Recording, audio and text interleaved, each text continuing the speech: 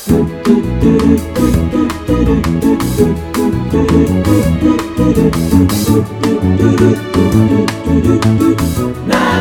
motherfuckers. Welcome to Namaste, Motherfuckers, the only podcast where the worlds of work, comedy and well-being collide. The podcast where the life-changing stuff happens. I'm your host, Callie Beaton, and this episode is called Hole in One. And if you haven't already, please do remember to rate, review and recommend the podcast. Give us some shiny stars, 5 shiny stars. And if 5 of your friends also gave 5 shiny stars, even I know that would be 25 shiny stars. But never mind all that crappy maths. Today's show is all about golf. Now, luckily, there are lots of good bits of Scottish trivia about golf because today's guest is a Scottish comedy legend. So here goes with some Scottish golf stuff. The first written mention of golf was in a Scottish Act of Parliament in 1457, which made it illegal. And mini-golf was invented for the ladies of St Andrew's Golf Club in the 1860s because it was considered inappropriate for women to swing golf clubs up past their shoulders. Quite right too. There's a story about St Andrews in this episode that's quite close to my heart, but I'll leave that hanging. In 2009, a search of Loch Ness for the Loch Ness Monster resulted in 100,000 golf balls being found. I wonder if it was really 100,000 or if they've rounded that up or down. We'll never know.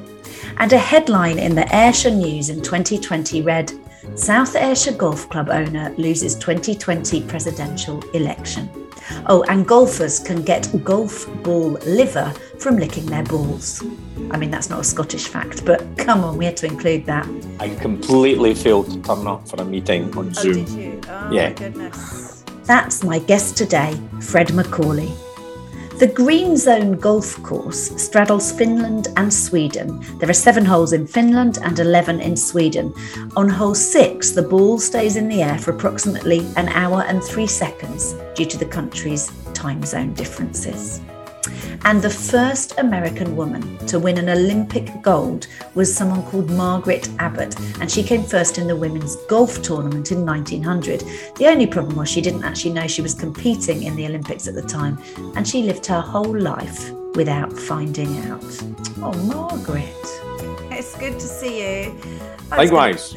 Fred MacAulay got into stand-up relatively late after a successful prior career in accountancy. I say relatively late. He became a full-time comedian in his late 30s, and he has long since been lauded as one of the comedy greats. He's legendary for his warm-up skills, including Have I Got News for You, Paul Merton, Rory Bremner, and many others, and he's appeared as a guest on numerous panel shows, including The Unbelievable Truth, Just a Minute, QI, The News Quiz, and Mock the Week. He also made a return to Have I Got News for You as an on-screen guest a couple of years after doing the warm-up, and he's one of the most popular and booked names on BBC Scotland.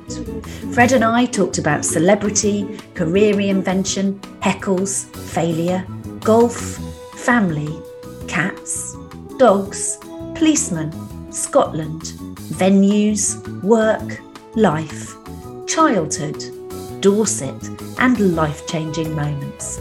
But I started by asking Fred about his working life today.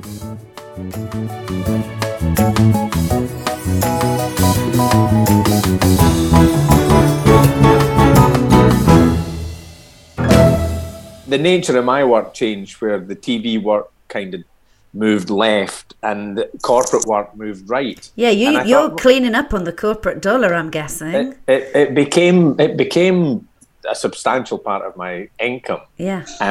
Because like you, I had a previous existence, and a corporate event never terrified me like it does an awful lot of stand-ups. So, and I thought, I can handle these corporate gigs myself. I kind of know what my worth is. So, why give, as it was then, 15%? So that's why I work away on my own. And Dominic Holland I think Dominic's in the same boat. Dominic pretty much works without an agent as well. Really? Well, you've really given me... That's my namaste motherfucking moment. I think I'll be off now to go and do myself some deals directly. I know, it's funny, isn't it, the corporate stuff? Because you actually, once you're a name on that circuit, you just are a name, and it all just generates more and more work, doesn't it? It's funny what you say, and this is a funny entry point for anyone listening, because we're sort of going in from the other angle from normal. But it's funny how so many comedians, I've seen incredible names who, as soon as they do something on the sort of corporate side, so when I was still doing both, when I had a day job in telly and I just started out as a comic, and I remember we'd, like, if someone was saying, oh, we're doing an event at the BBC or we're doing an event wherever at BAFTA, and I'd say, oh, I can find you some comics who'll do it, you know, and I would MC it, and I would see these amazing names get really intimidated. And it was the place I felt the least intimidated. I was like, this is weird. I feel intimidated in a room above a pub, and they feel intimidated at BAFTA.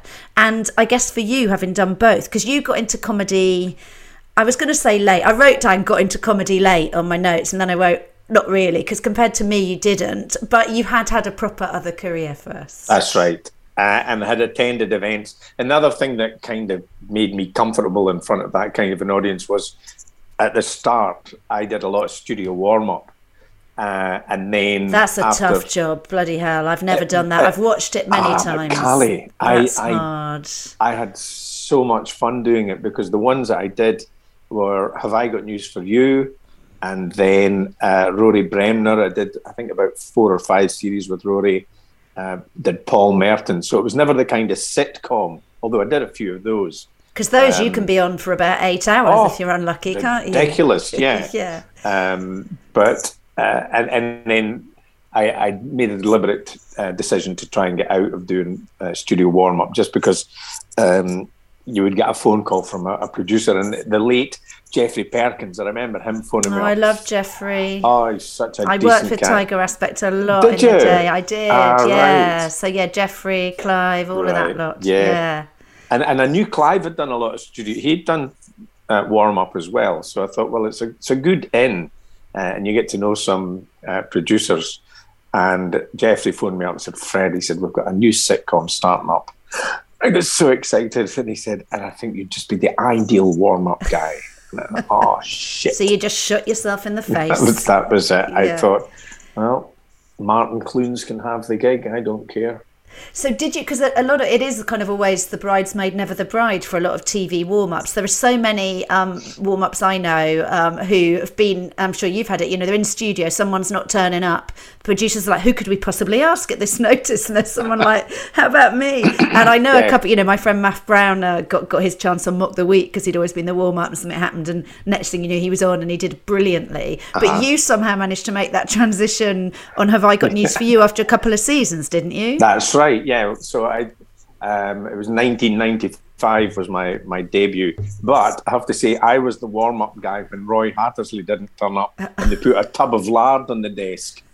So you imagine the boot and the nuts that felt like. Losing out to a tub of lard. Oh my God. You know, it was like the wee boy standing at the sidelines with his football boots, and Kenny Dalglish isn't going to play. Well, I'll play, but no, a tub of lard.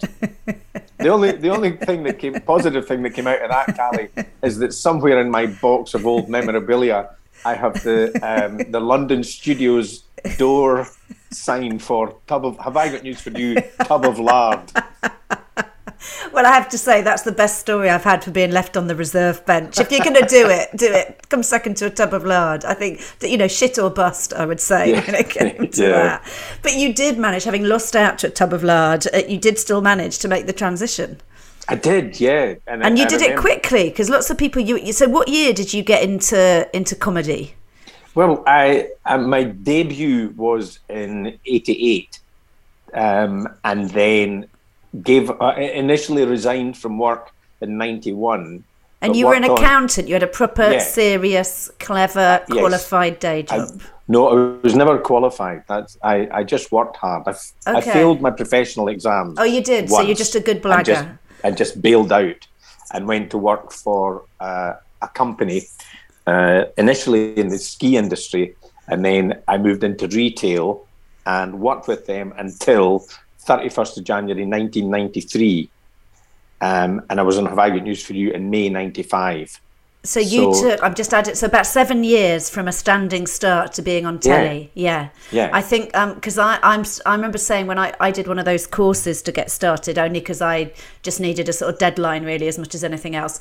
And I remember someone saying, it takes about 7 years. If you're going to make it, it'll take about 7 years. And at the time I was 45. I was like, I haven't got 7 years. Well, here I am at 53, still pedaling along.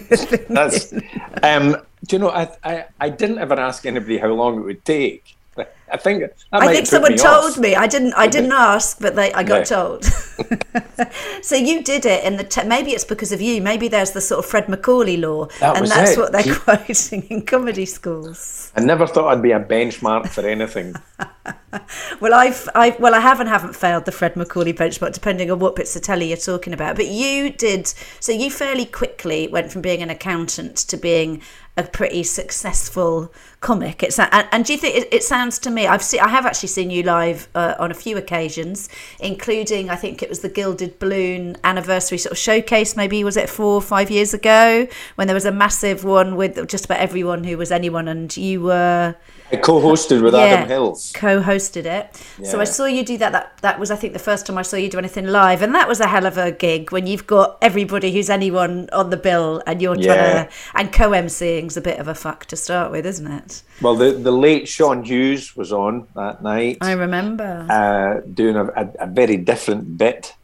And Johnny Vegas, and you might recall, Adam came on to bail Johnny out. I do.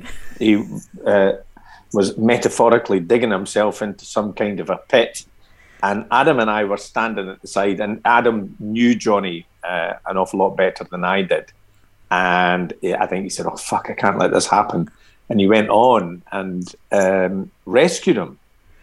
I'm not talking out of turn here because there was 3,500 people in the room saw it, and I'm sure it's all on YouTube somewhere. Don't know about that. No, somebody would have seen it by now. But yeah, it was. Yeah, so that was the Gilded Balloon. I think it was the 30th anniversary. That's and right.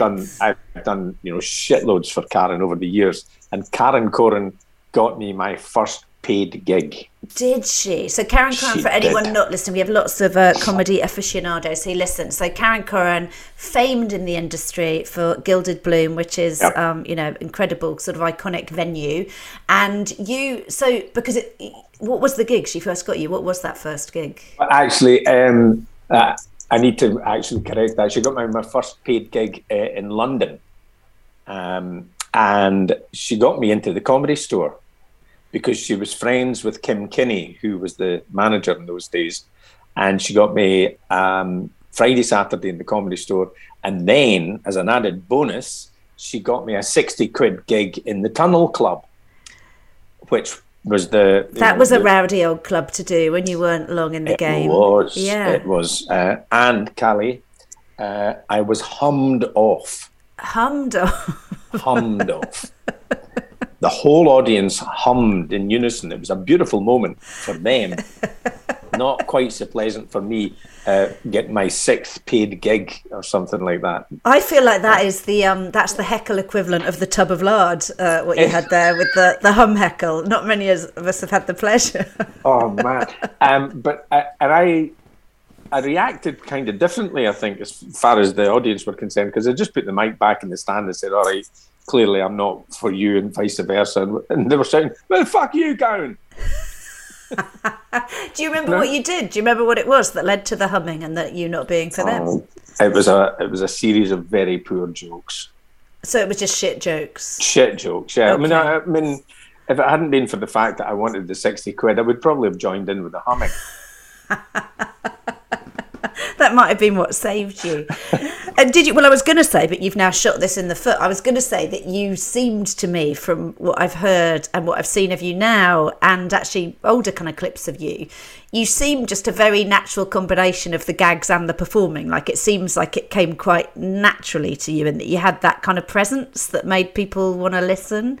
Is that a fair, apart from the Tunnel Club hum, is that a fair assessment of how it was for you, or was it a struggle to start with? Well, like everybody else, you go through the sort of ticking off good gig, bad gig, good gig, bad gig, and then you get 2 bad gigs, in a row, and you think, oh, well, that's it, I'm never going to be a comic. And then you get 2 good ones in a row. So, yeah, as many ups and downs as anybody else. But, I mean, it was never a natural thing. I mean, a lot of people say, God, you look so at ease on stage. But yeah, you do.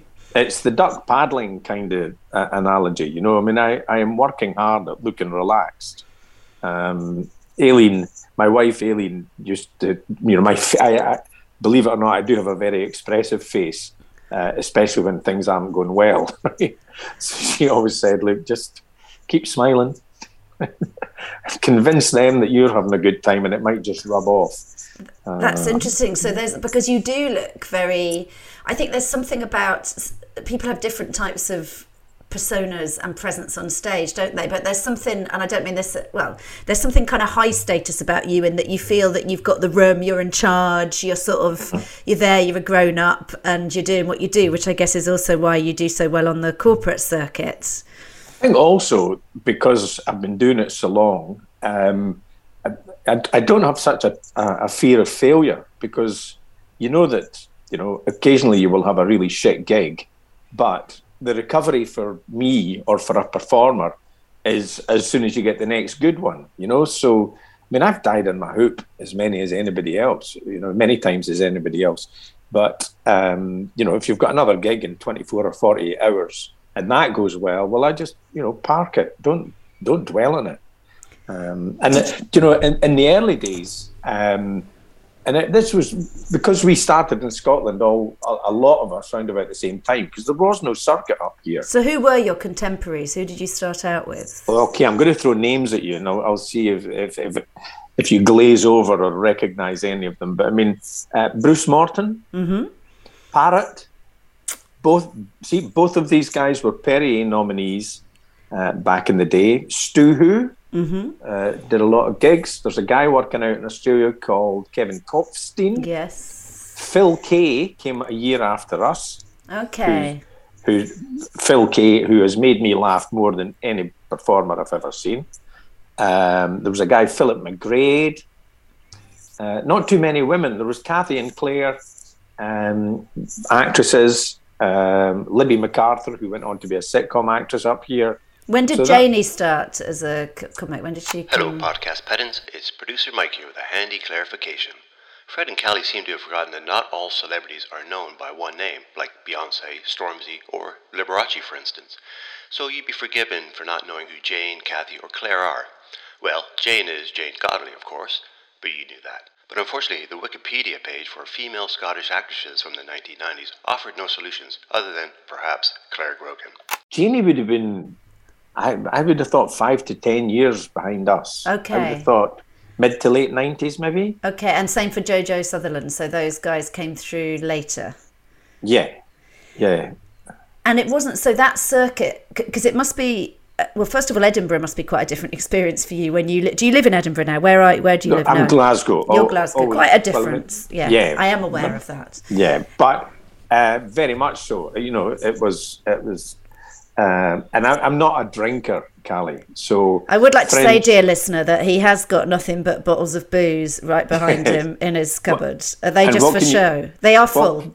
They are full and unopened. And these are the collectibles. Are they special ones? So go on. Is there a story? Kind of. Yeah. The one in the middle is House of Commons, signed by Robin Cook, and the one beside it, probably not got quite the value that one would have hoped. That's signed by Tony Blair.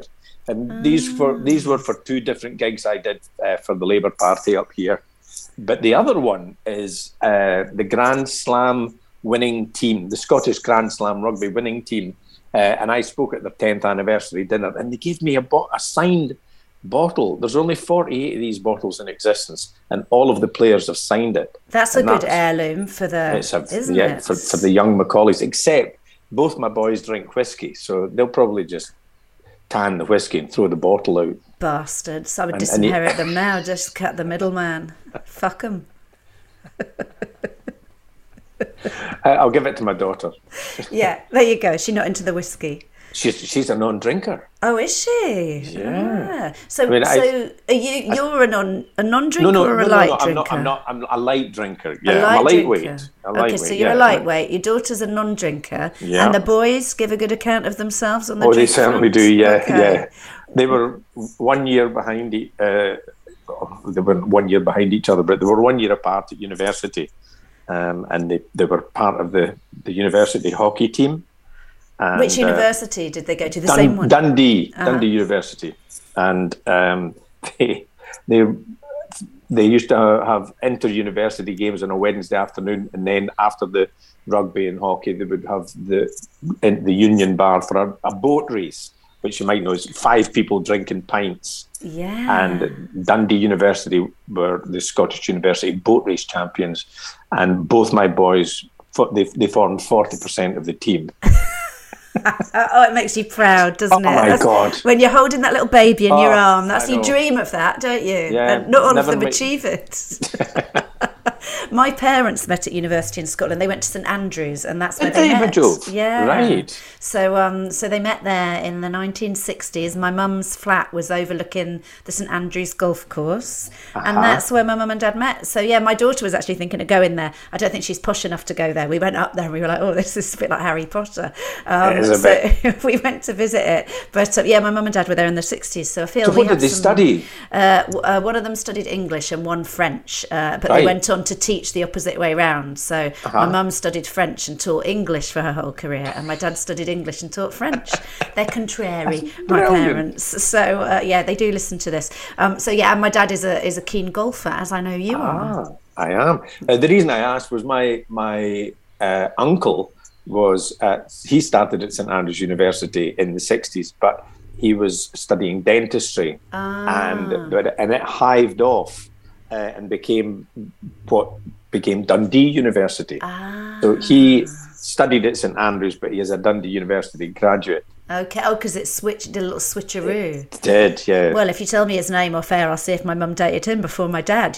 But for the grace of God, I might have a different dad. Yeah. Dickie Erskine, retired consultant orthodontist. I'd quite like Dickie Erskine to be my dad. It sounds quite distinguished. It's a bit too late to vote for very now, distinguished. Is he? Okay. No offence, Dad. You're a brilliant dad. Namaste, motherfuckers.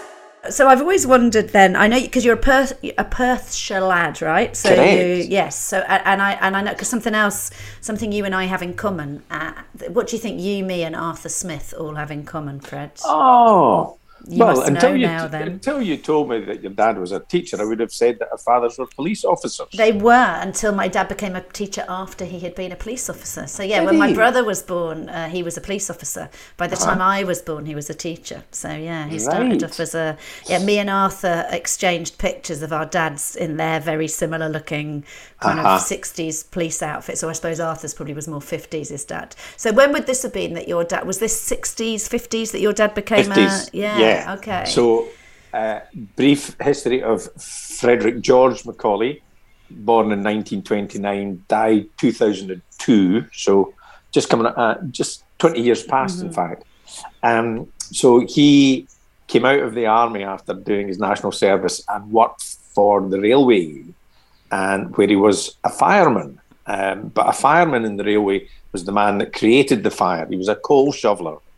So he shoveled coal for, I think, about 5 years, which meant that he was about the same height as me, but had a 50-inch chest. Yeah. So he was quite a strong man. And he joined the police in autumn 1956, and I was born in December 56. And that's when because you had a moving around childhood. I've heard you talk about that. Yeah. Moving around very beautiful parts of Perthshire, though. When I looked on the map about where they all work, I thought I don't know my geography as well as I should. And you were sort of orbiting Loch Lomond for quite a while, which is a bloody nice sort of landscape to grow up in. Did you notice it was nice as a kid, or was it just? Yeah, absolutely. Yeah. So you knew it was beautiful. We initially I was in Callander. Mm-hmm.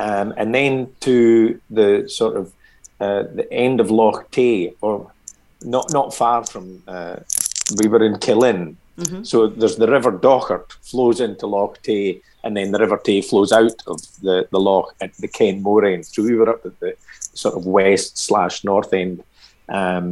Beautiful, beautiful part of the world. And Dad was the village bobby. So did you live in a police house? Because my parents lived in a police house on an estate where they were the police house and no one else was, which is a very weird way socially to set something up. Was it the same for you? Yeah. You were in the police house. So in Callander, we were in a house that was owned by the police in a housing scheme. But then in Killin, it was the police station. So we had the house, and then at the back there were prison cells. It sounds like an episode of a sort of weird kids' TV show, but it was a real, it was a real thing. And then, so you might wake up in the night and there would be, convicts getting shipped into the conservatory. I think I don't think we knew what a conservatory was until 2004. But, the lean-to. Yeah, but at the back, I have no recollection of there ever being anybody locked up in the cell in Killin. I think a lot of what my dad did was road traffic incidents, because he had a wee motorbike and he was always out in his motorbike. I remember him being wet a lot and cold. And then after that... He wouldn't have been trained for that after his fireman days, would he? It would go from one extreme to the other. And he wasn't a tall man. He was about the same height as me, just 5'9".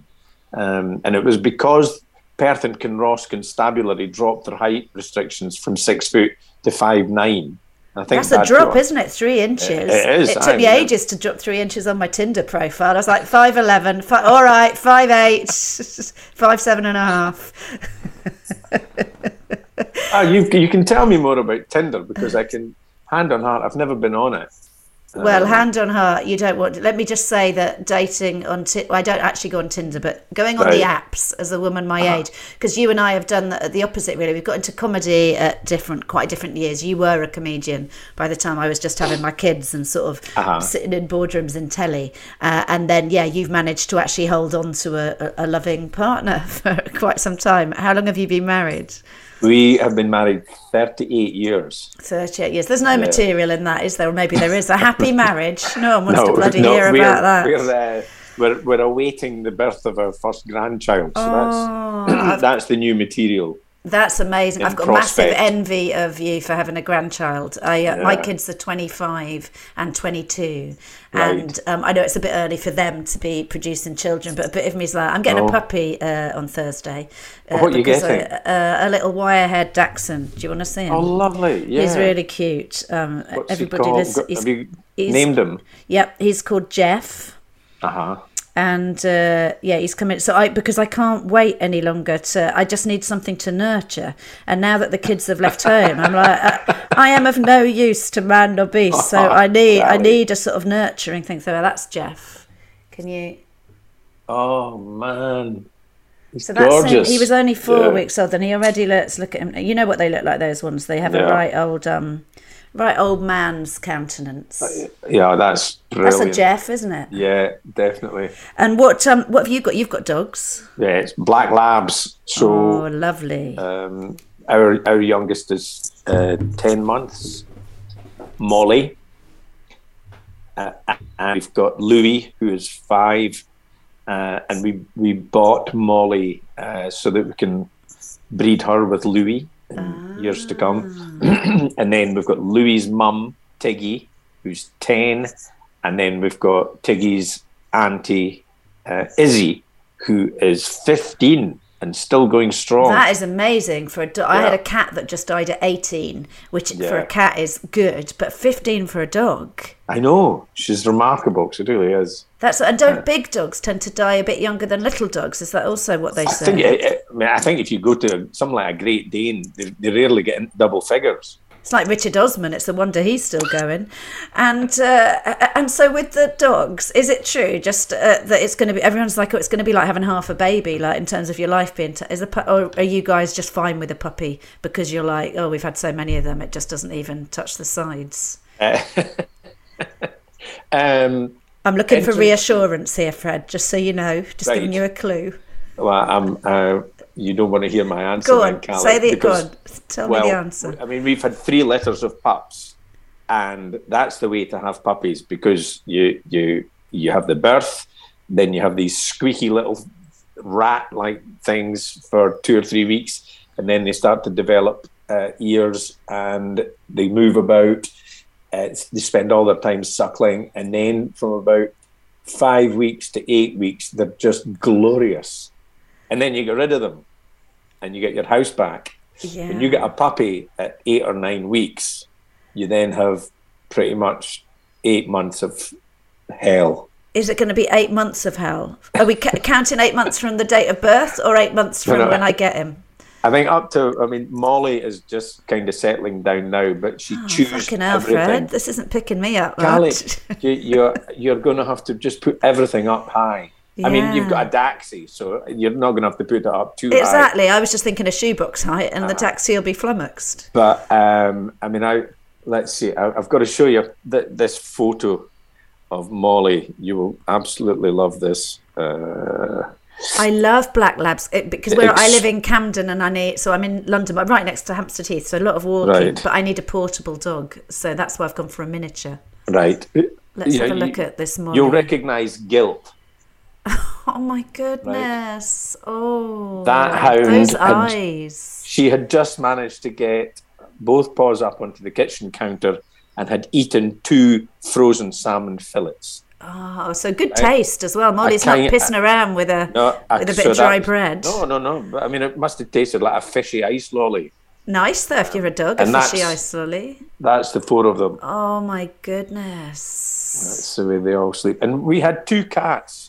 So how did the cat, because that's the next thing I've got a problem with. I've got a cat, and the reason I'm getting a puppy is because I was told the only way your cat will ever tolerate a new dog is if the dog is a puppy and she can dominate. Right. Because I adore my cat, she'll hate the puppy, but I'm figuring if she could find a way to rub along with the puppy in time, I'll be happy. And everyone said if you get an adult dog, your cat is never going to get to grips with that dog. So I can't really remember what we had in the way of dogs when we got the cats. But they got on fine. Do they? The cats so that's cheered me up again that you've said that. The cats used to sleep with the dogs. Oh, you see, if I could have that, I mean, think how many Instagram followers I'm going to get if we can orchestrate an unlikely friendship. I've always thought you've been to Edinburgh how many times now? I was going to say on the spin, but you would have missed one I missed one, yeah. So I think it's about 33 out of 34 years or something. So when you go, 30, and when you go, obviously it is completely commutable from Glasgow to Edinburgh. So you're living at home and just coming and going for the gigs, or are you ever basing yourself in Edinburgh? Because you're presumably doing the early morning ones, the midnight ones, the whole thing. So for a good number of years, when the kids were in their late teens, we would take a flat in Edinburgh for the whole month and go and live there. And the kids all worked at Assembly or Gilded Balloon. Such fun working in comedy venues. Mainly isn't Assembly, it? yeah. My daughter worked in comedy venues in Amsterdam, and I just think it's that's a good crack, as they say.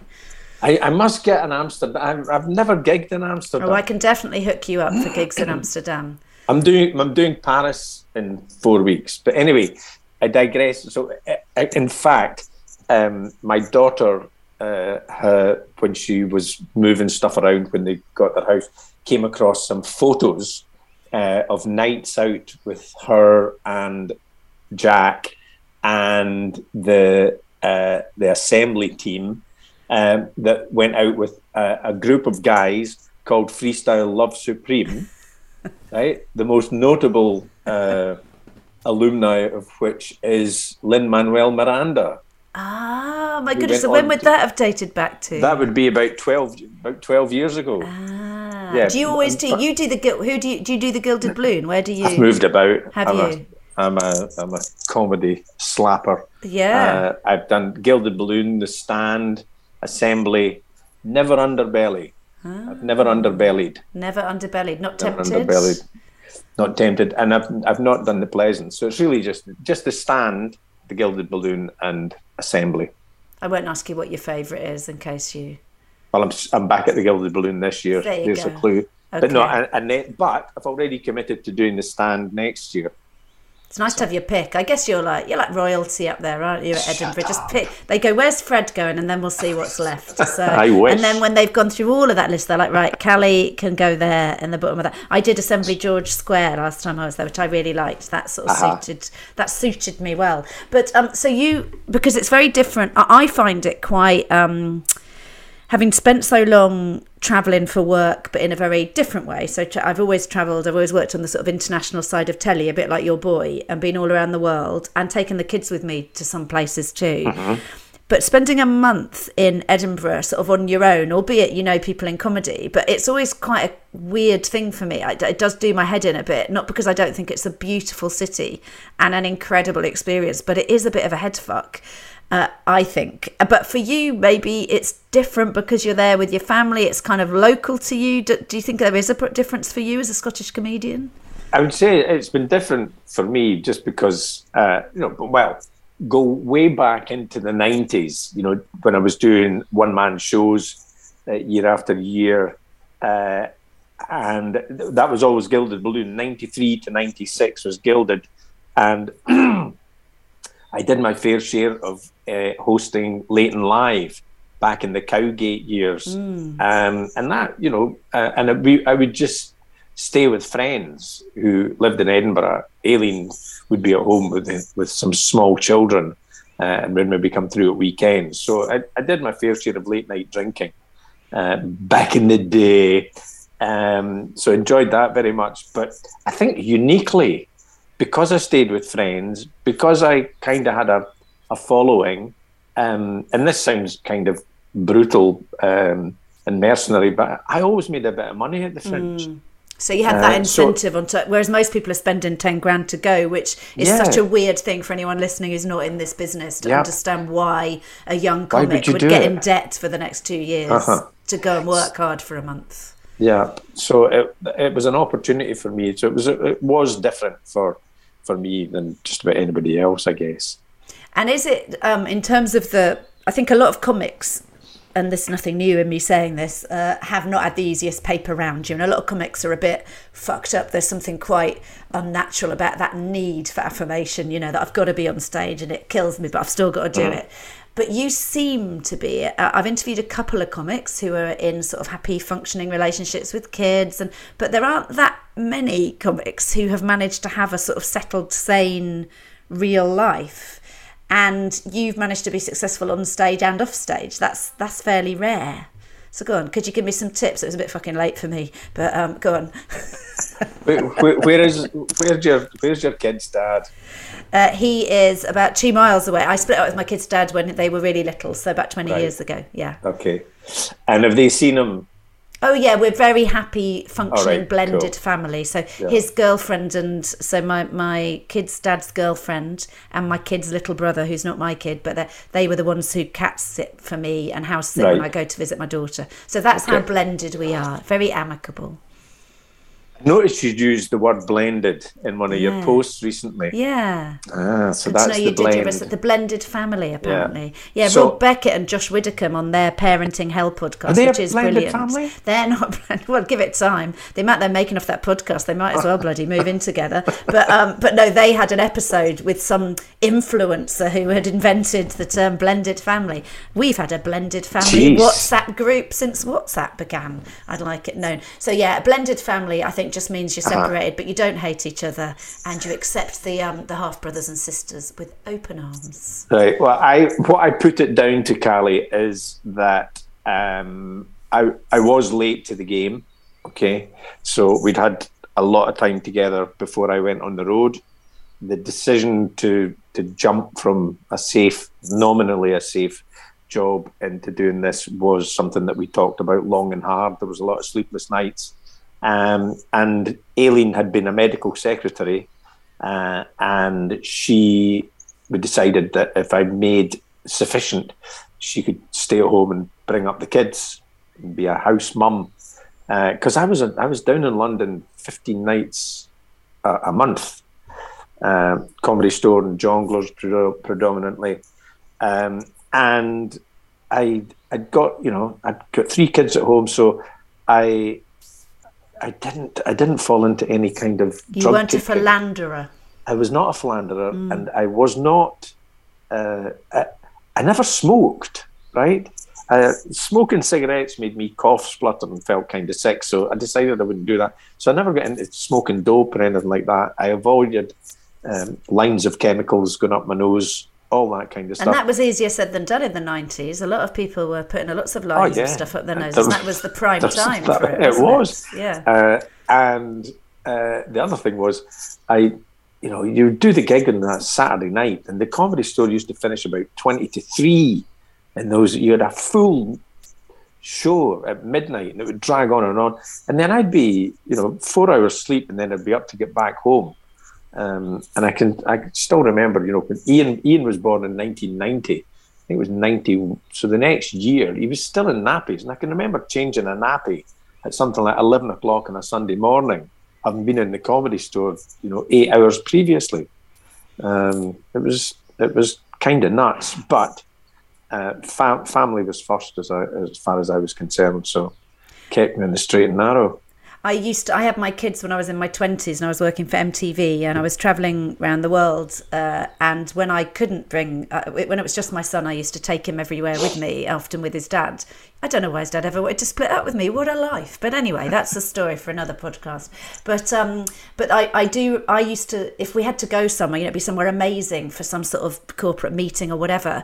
And instead of doing what everyone else was doing and going, well, I'll tag on 3 days and I'll do an extra weekend, and I was always just like, can I get in and out with just one night's sleep and not even changing time zones in my body clock, because I've got to be back looking after my children again.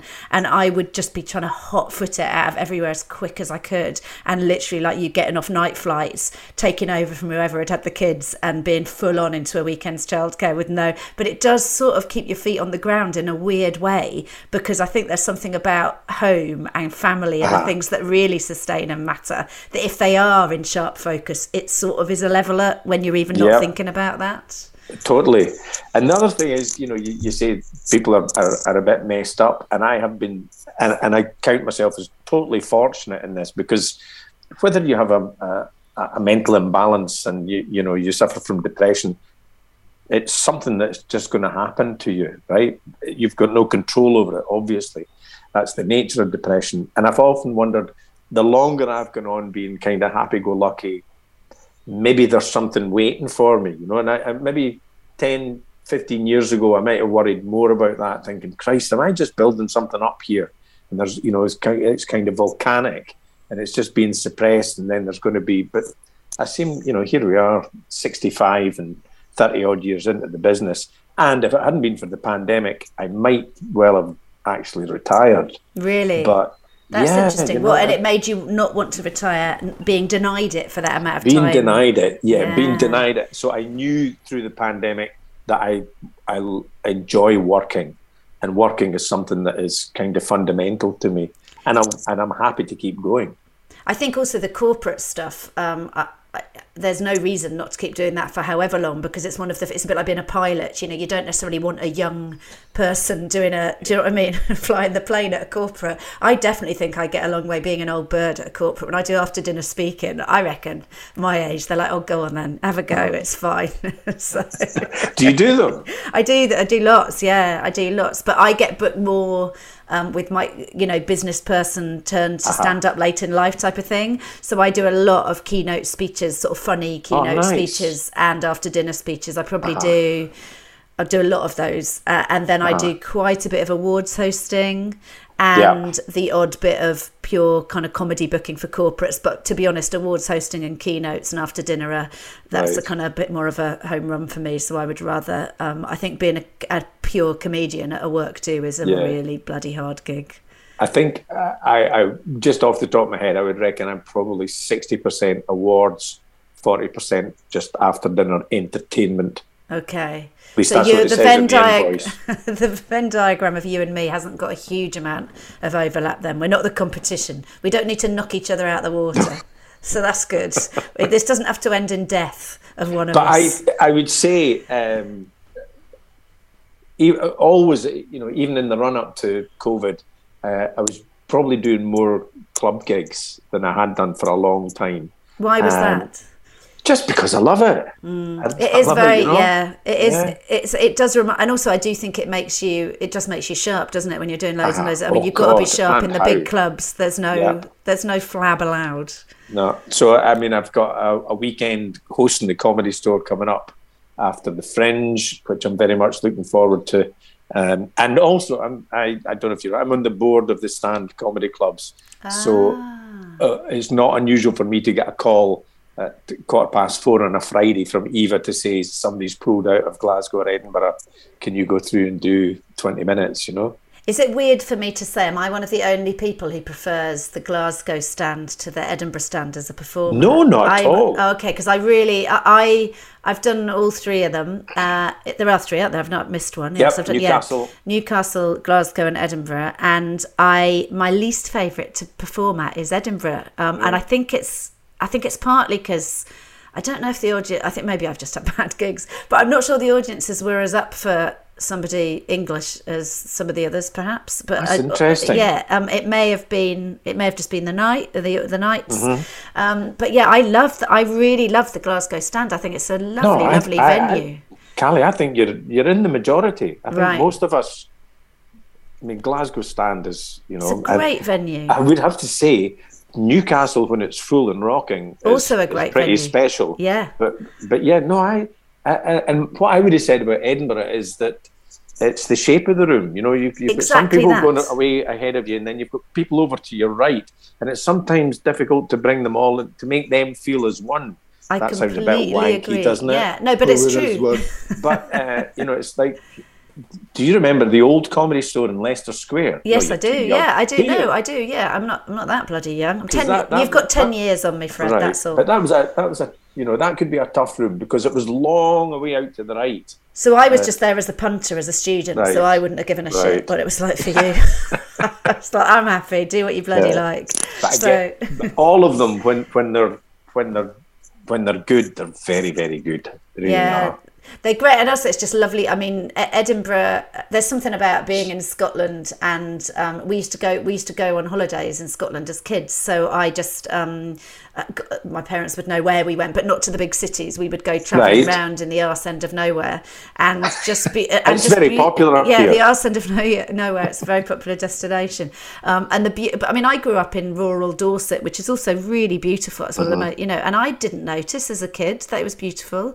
It's only when I go back, I'm like, how did I not see that this was so incredible? The views from my secondary school, where it was, over the Blackmore Vale, where Thomas Hardy's, books are set. And it was just incredible. And I don't remember sitting, doing geography, thinking that's an amazing view. I was just like, oh, crap, when can I go and have a sneaky fag, But going way back to Killin, I knew it was kind of special because even in the 60s, there was a lot of tourists who'd come and just stand on the bridge looking at these magnificent waterfalls, But they're not a waterfall like tumbling over a precipice, but just the falls of Dochart.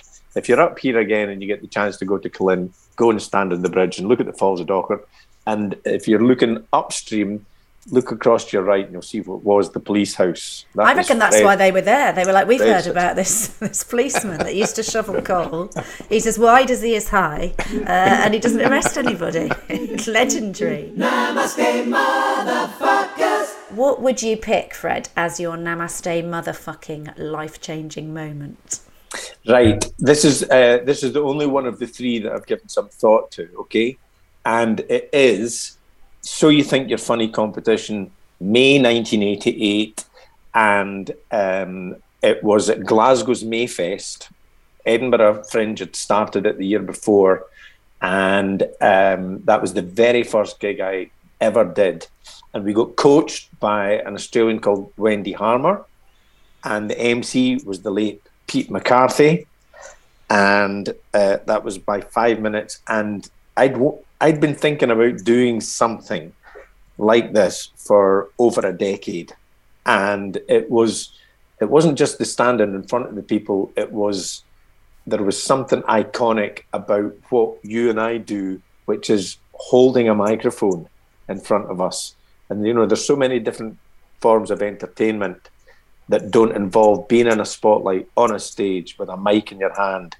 And I knew after 5 minutes of being there with that in my hand that my life had changed. So that was my namaste motherfucker moment. Wow. And did you do well? I didn't even get placed in the heat. So it's just a feeling rather than an audience response. But I got a laugh. I got some laughs. And you bloody did it as well. What a first gig! Most people are pretending it's their first gig, and they're 5 years in, and then they win it, and everyone's like, they were gigging in Ireland 17 years ago. That's normally the way it goes. Here's some new material from my first Comedy Central special. Exactly, the topical World Cup 1966 material. Okay, well that is a lovely first moment. I did do so. Yeah. That was the moment where you knew everything had changed. Yeah. Yeah. And what is your favourite joke? Oh gosh, now I've got. I would. In all honesty, my favourite joke is whatever the last one was that I wrote. Okay, does that sound wanky? Not at all, no. But that is, and some people think, oh, I've thought up a new joke and it'll fit in at this point of my set, or I'll save it till the end. No, if I've got a new gag, it comes straight out the traps. Right. I'll tell you what my absolutely newest joke is, if you want. Yeah, please. Okay, so I've got a wee bit that I do that involves mentioning Prince Andrew.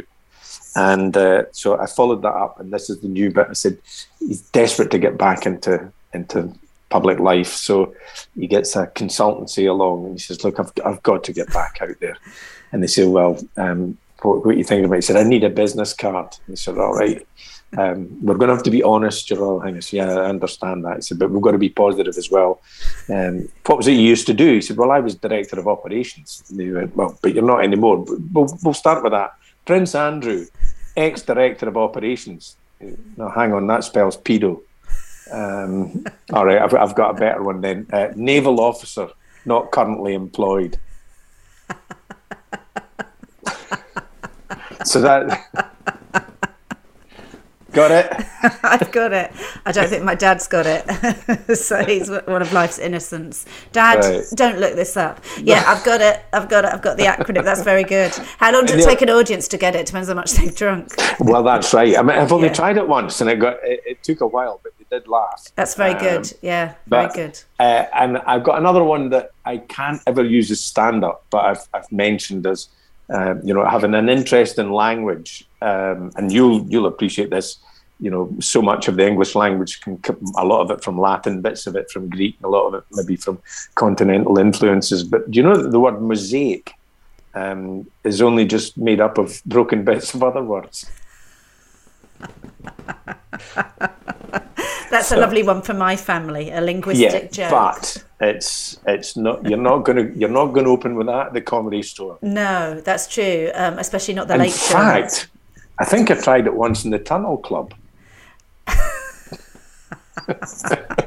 And the humming was not fragmented. It was very much joined up. The humming was just made up of notes from other great pieces of musical work. Are you sure it wasn't just tumbleweed going through? It sounded like humming.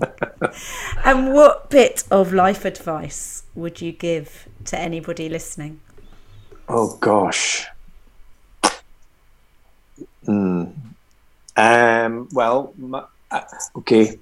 My life advice would be, and this is from my professional career in comedy, is don't take anything for granted. It can go away just as quickly as it arrived.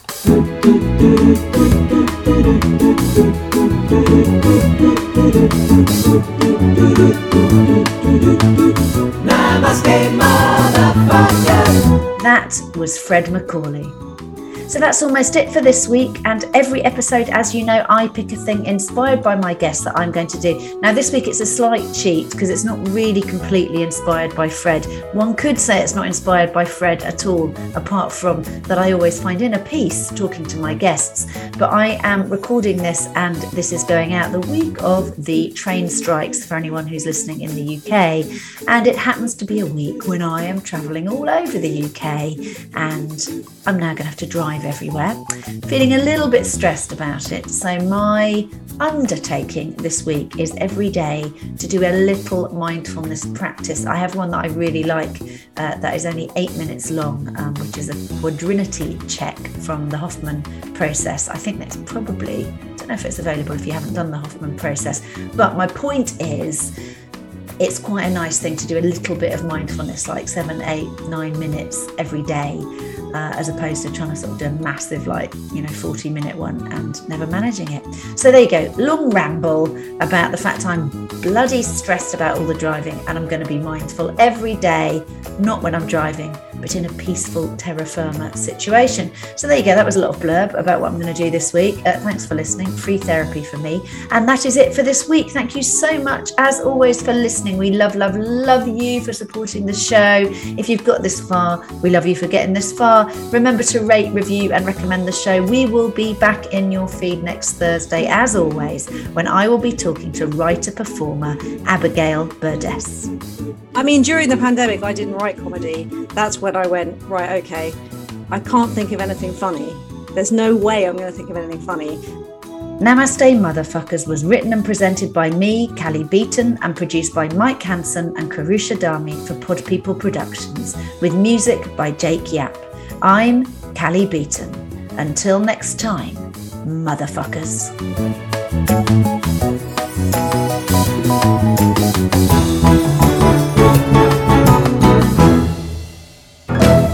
Namaste, motherfuckers. Pod People. Hi, my name is Kay Adams, and to be honest, I'm not so good with the ageing process, so I enlisted my old chum, the filter-free Cara McKenzie, to advise. Could you imagine being a porn star? The room would need to be really hot for me to strip off. To be honest, she's not much help, but she is rather amusing. And along with some great guests, Joe Brand, Andy Oliver, Anton Dubeck, Ruth Langsford and Craig Revel-Horwood, darling, we are learning how to be 60. Listen wherever you get your podcasts.